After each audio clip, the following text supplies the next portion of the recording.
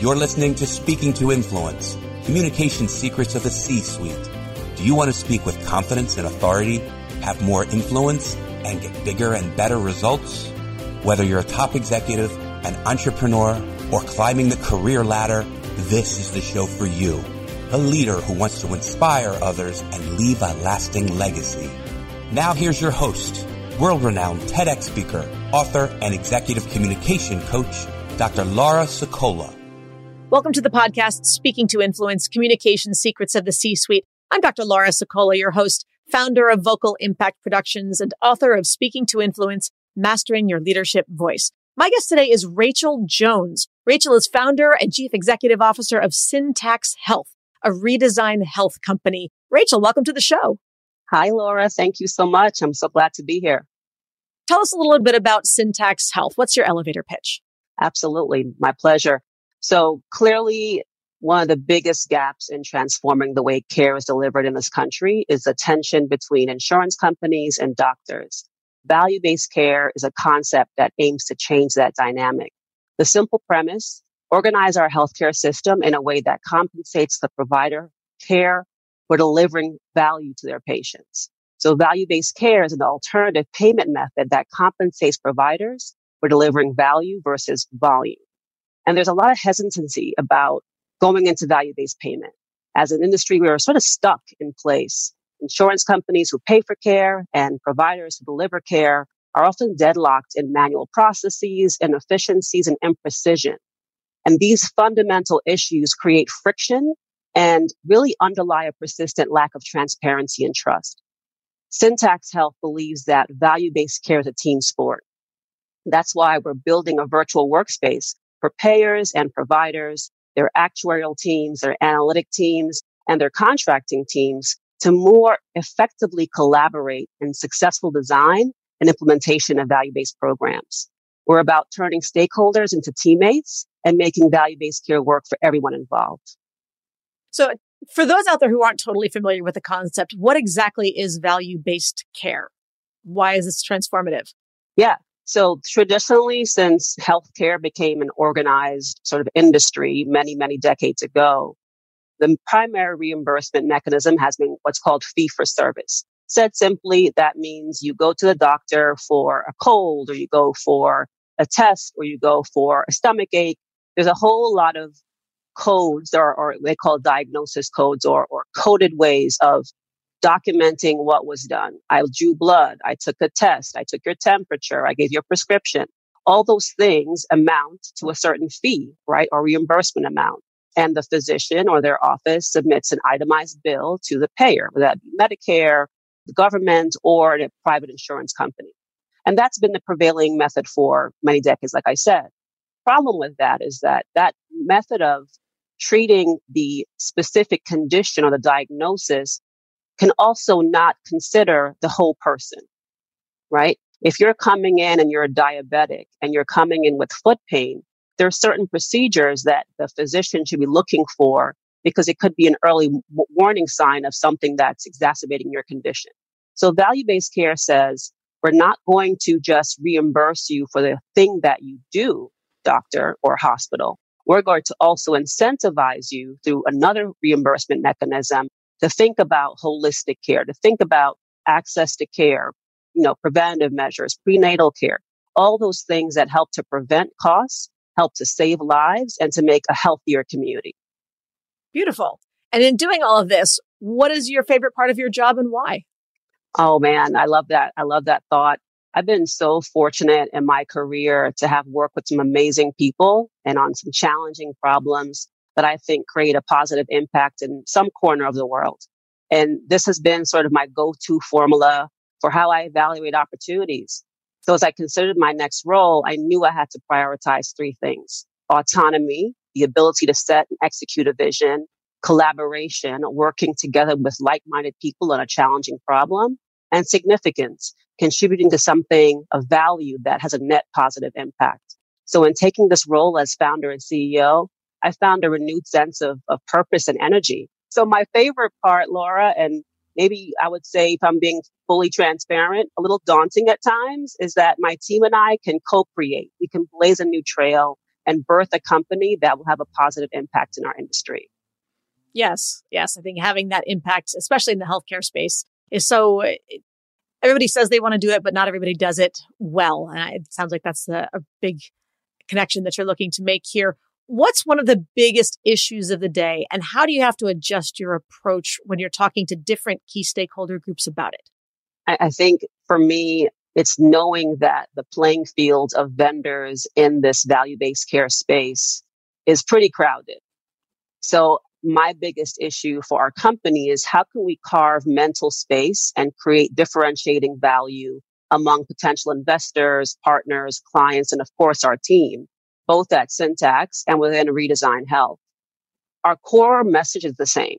We create value by accelerating value-based care adoption through bridging the gap between insurance companies and providers of care, ultimately improving care outcomes for millions of people in the healthcare industry. But my approach adjusts based on the WIFM principle. I'm sure you know what that is, right? What's in it for me? But tell everybody out there. Exactly. Yes. So WIFM is what's in it for me.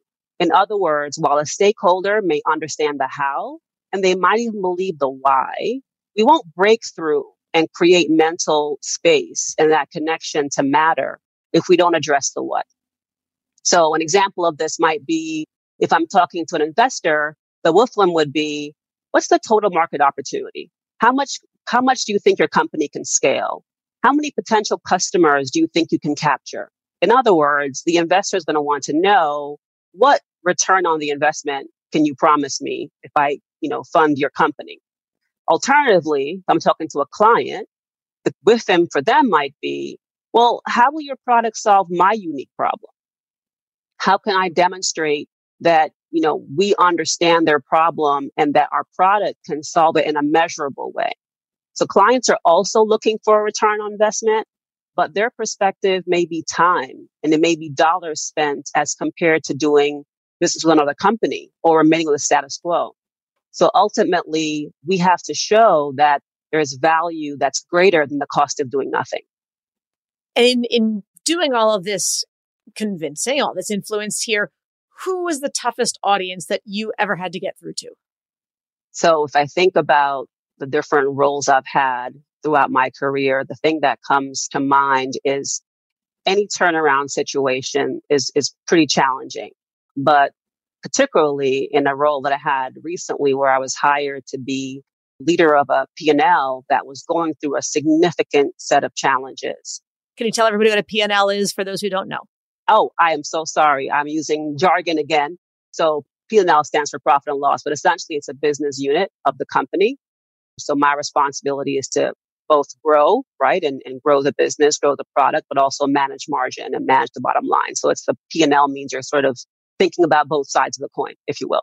Yes, sure. And for those of you who don't know out there, I mean, right now, Rachel and I are talking because you're launching this new amazing medical healthcare initiative, but you've run huge organizations prior to this. So that's the perspective that we're bringing into this as well.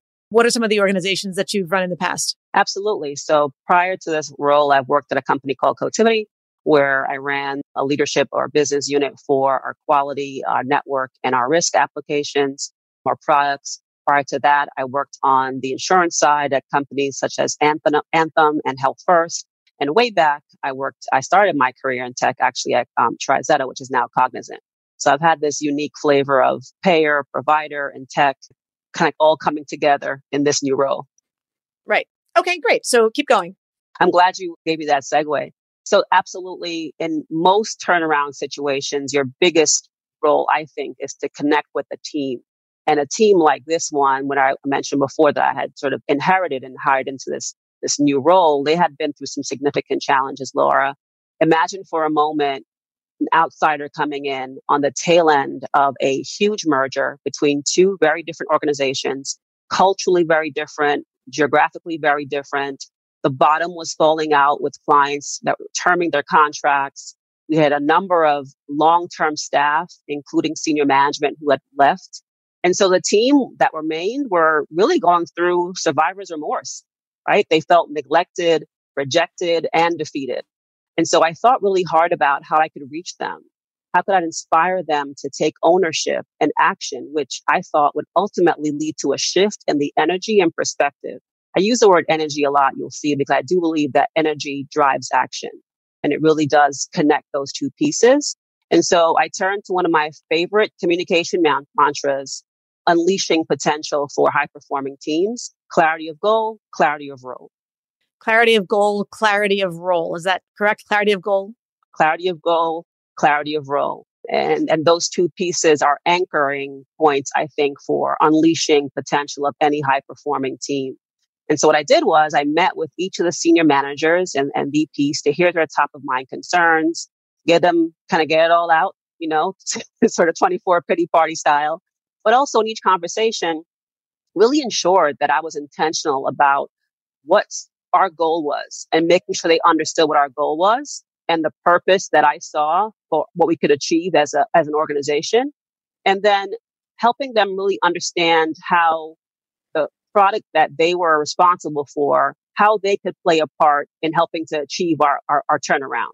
And I made it clear what my expectations were about their role and their fit into that picture, and assured them that I would be their partner in execution. And I saw my role as removing as many barriers as I could to help them achieve their goals. And so I think the benefit of all that was it kind of created a ripple effect where they met with their teams and carried on that message and so forth and so on. And I think, it really changed the energy. Again, there's that energy word, right?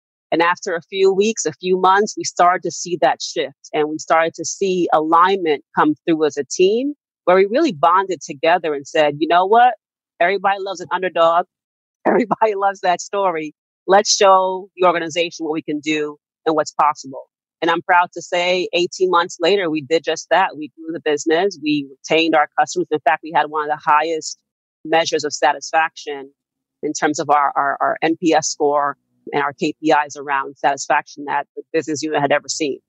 An NPS score, for people out there, we're talking about net promoter score, like how many would people who have experienced your services refer you to others? Scale of 1 to 5 or something along those lines, right?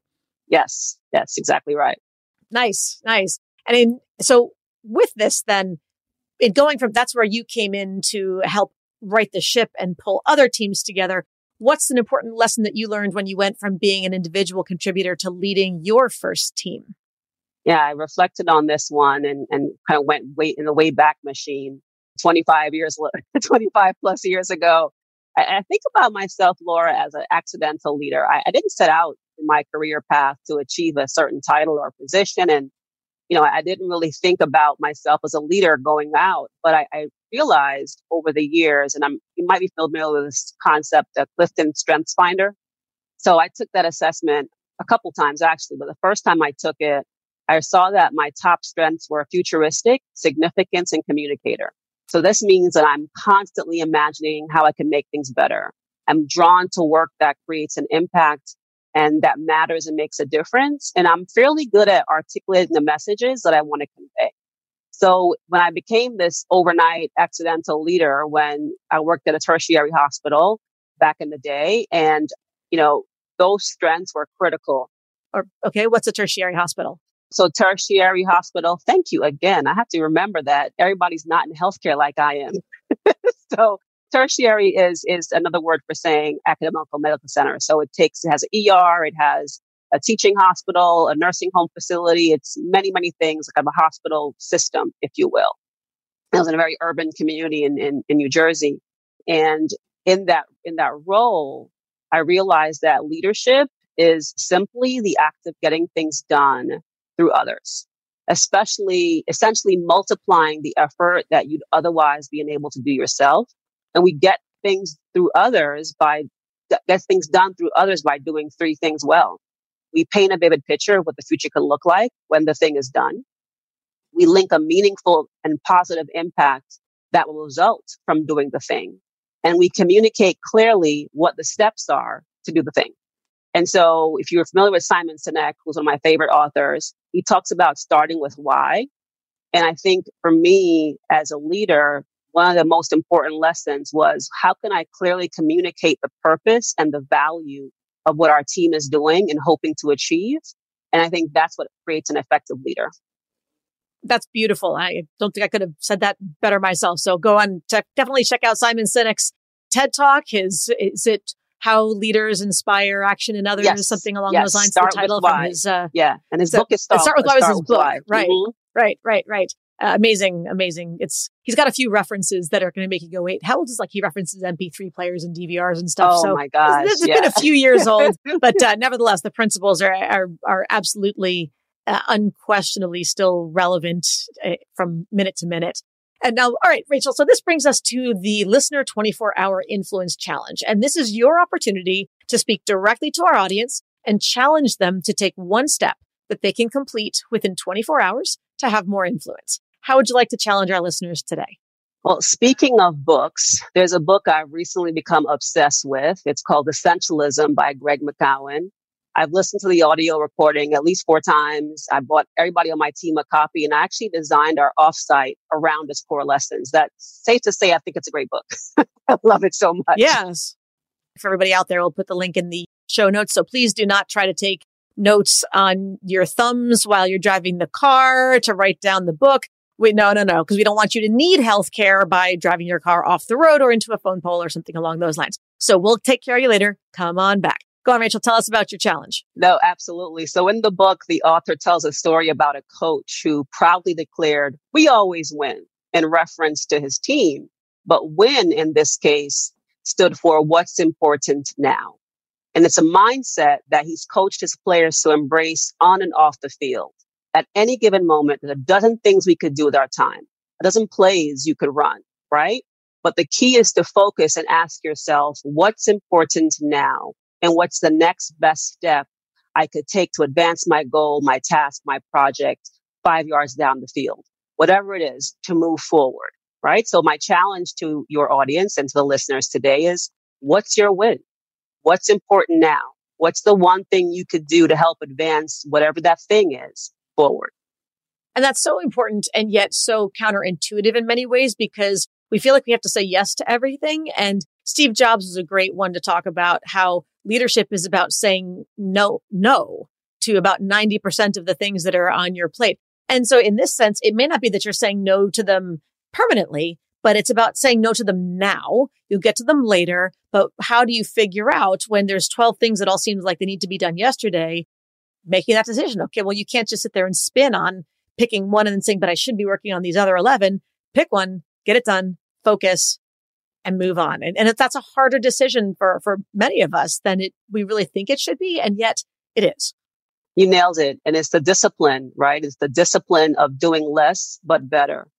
It's so critical to changing really everything in how you organize your life, your play, your relationships. And it's a force multiplier for me, as I've learned to adopt these principles, is really focusing on what's important now. And now is the key word, the power of now. I love that phrase too. It's the discipline of doing less better, not doing less better, like doing less well or doing less in total and doing but it's recognizing you do have to pick and choose. But whatever you do finally choose on, then do that with the absolute greatest focus, greatest intention, greatest attention to detail, etc. So be your best at whatever you do finally select that does not end up on the editing room floor. Terrific. So now, all right, we've talked about a few successes, but everybody has bumps along the road on that road to success. So what's a communications related mistake you've made? Oh man, how much time do we have? I'll tell you this, that I grew up in a family of overtalkers. I'm Jamaican by heritage and by birth. And, we're animated people where we show our engagement by overtalking, by being boisterous and loud. And in the world of work, overtalking is a kiss of death. I remember my first 360 review after my first year as a product manager, working with developers and software engineers. I came into that role so full of zeal, Laura. The product was one that I used as a client, and I was all too familiar with the pain. And I really felt like this is my opportunity to make a difference and to make the product so much better for everybody like me who was using the tool, right? And so I couldn't help myself from jumping in with lots of input and feedback and, all kinds of advice during the design sessions. And in my mind, I was being so helpful, right? I was showing interest and excitement, and I was bebopping and scatting, right? It was music to me. So the development team, it was noise. It was chaos. It was not good. And worse yet, they found it disrespectful. Wow. And that was really what really got me, because that was not my intention at all. And the overwhelming feedback on my 360 was, Rachel is bright and energetic, but she's too opinionated and not a great listener. And she doesn't respect the input of the team. Ouch. Ouch. Right? Yes. And there's so many people. I think broadly speaking, there's there's a continuum, of course, but we're going to talk about the extremes on either end. That culturally, there are groups that play verbal basketball and there are groups that play verbal bowling. And, we talked about this the other day, and I may have mentioned this in a prior episode at some point, but the verbal basketball players, I mean, my family's Italian. We are definitely more the basketball players.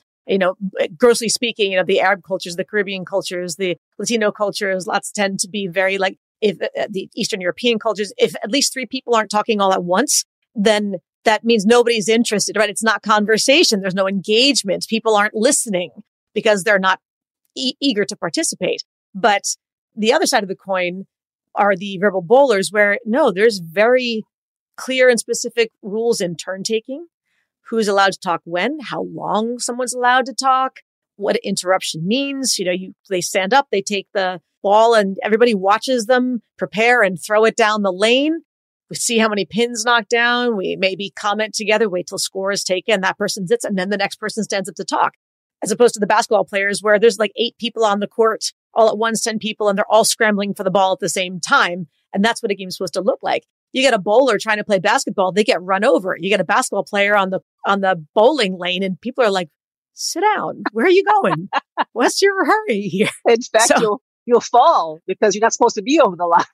Right. You'll slip. That's even a bad place to be. Exactly. You'll land on your tailbone. Exactly. Metaphorically or otherwise. So of course, more stereotypically, we're talking to more East Asian cultures and whatnot. So it's not to say that in either group you won't have moments and groups and conversations that go into the other direction, but just the natural inclination of a person to want to jump in versus to want to sit back and prefer the structured turn-taking roles is a very different space. So definitely know what game the group is playing when you walk into the room. Yes, absolutely. Great lesson there. And I learned about sort of 3 C's there: communication, consensus, building, and collaboration.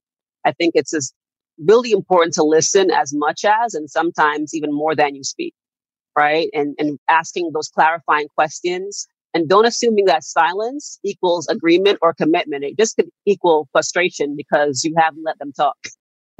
Yeah. Or it could just mean somebody's thinking. I mean, here's a crazy thought. Somebody wants to think before they talk. I mean, who would have thought,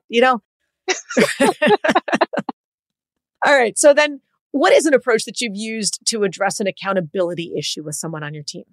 I know this is an area that most people may not enjoy, those critical conversations. It's not great to deliver a message to someone that they're not making the mark. But I hold a point of view that it's actually one of the most gracious things you can do as a leader. At one point, as a new VP, I had a management restructuring and I inherited an underperformer. He'd been underperforming for some time, actually, and was essentially bouncing from team to team because there was resistance to confronting him. He'd been there a long time. He had a lot of seniority, a lot of friends, and his negligence was damaging because our team was responsible for reporting and insights that would influence pricing, which could then impact revenue. So pretty big deal and a pretty high exposure role. But again, long-term team member and the team did not want to confront his performance issues. And so again, my point of view is I set people free, right? I set people free to do the thing that they're supposed to be doing and they're actually able to do well, because I don't think it feels well to be underperforming. Most people know when they're not hitting the mark. And I have this theory around seat on the bus, right? A team, right? We're trying to get to one direction. We're all together on this bus ride. And some people might be in the front of the bus, the leader, right, who's driving the bus. Some people might be in the back of the bus, checking out the equipment, making sure everything is comfortable and safe. And everybody has their seat on the bus in their position that they're playing.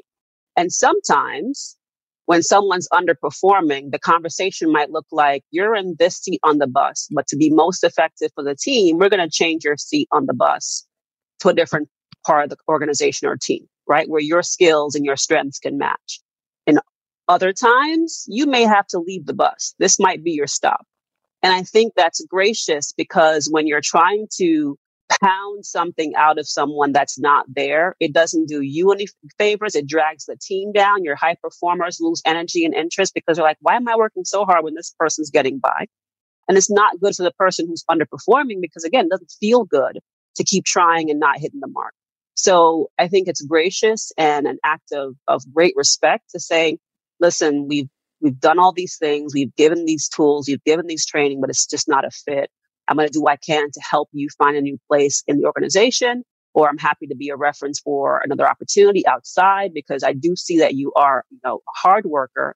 It just has been performing up to our standard. And I think those conversations are honest, are transparent, and really show a lot of respect for that person and for your team as well.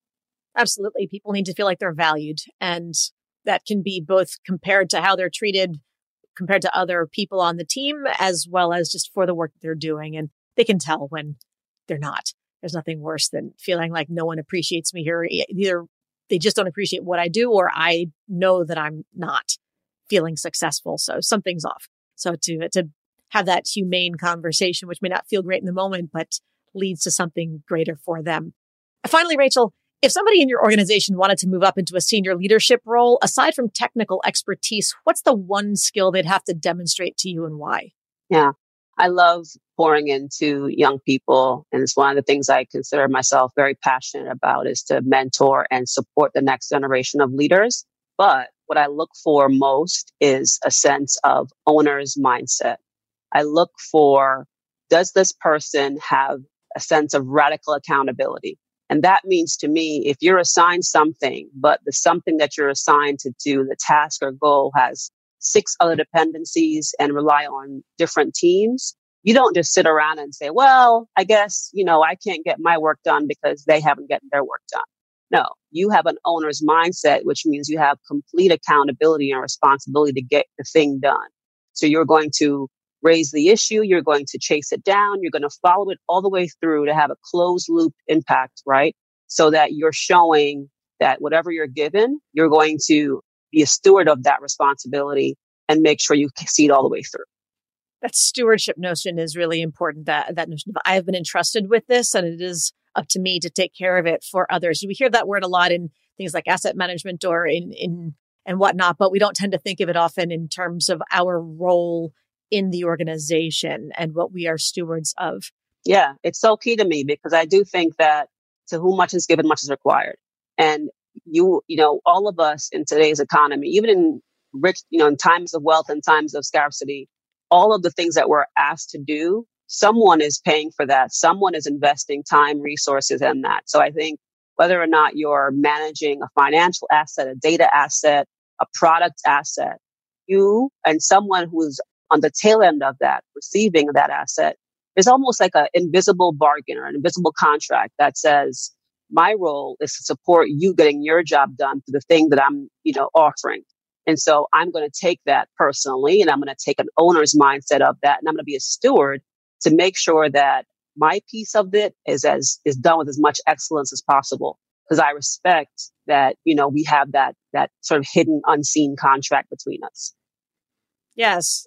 I think you and I could talk forever, and we're going to find a way to have another conversation about all this kind of stuff. So for the moment, though, Rachel, how can people learn more about you and Syntax? Absolutely. So we are still in what we call stealth mode. So we're not officially launched yet. We'll have our website up soon. But in the meantime, we are a part of Redesign Health, which is an amazing company that's launched over 40 companies in the last 4 years, all around making a positive impact in transforming healthcare. So you can check out redesignhealth.com. And I'm also on LinkedIn. You can find me there. And I know Lori will put my links and whatnot in the chat. Of course, yes. And reach out to Rachel, connect with Rachel on LinkedIn, and let her know that you heard her here first. With that, thank you so much for joining us today. It is my pleasure. Thank you for the opportunity. And to everybody else out there, thank you for tuning in. If this is your first time joining us today, be sure to subscribe so you never miss an episode. And don't forget to give us a 5-star rating on Apple Podcasts, iTunes, Stitcher, Spotify, CastBox, and more so we can help even more people increase their confidence, presence, and influence. And finally, if you want to download my free guide to equipment recommendations for virtual influence, including my picks for microphones, lights, and more, go to speakingtoinfluence.com. I'm Dr. Laura Sicola, and you're listening to Speaking to Influence, Communication Secrets of the C-Suite. Hi, everyone. This is Dr. Laura Sicola, and I want to sincerely thank you for listening to the Speaking to Influence podcast. If you love listening to these episodes as much as I love bringing them to you, be sure to subscribe so you never miss an episode. And please go to iTunes right now to rate and review our podcast in order to help us expand our reach so even more people can master the 3 C's to command the room, connect with the audience, and close the deal. Thanks for listening to Speaking to Influence, Communication Secrets of the C-Suite, the show for leaders who want to speak with impact. The hosts, producers, owners, and media distributors of the show make no guarantees that the strategies and information discussed will result in profit or other success and may result in losses. The opinions and statements of the hosts and guests do not necessarily reflect the opinions of the owners, staff, managers, broadcasters, or sponsors of the show. No medical or psychological therapy or personal or professional wellness or relationship advice is offered in the show. You are advised to seek counsel on matters related to your health, family, relationships, job, or other business and legal matters from licensed advisors in those areas prior to making any changes in business or lifestyle. No information provided may be suitable in your situation. As always, take responsibility for the decisions and actions you take, including the reactions they may make in your work, family, health, and life.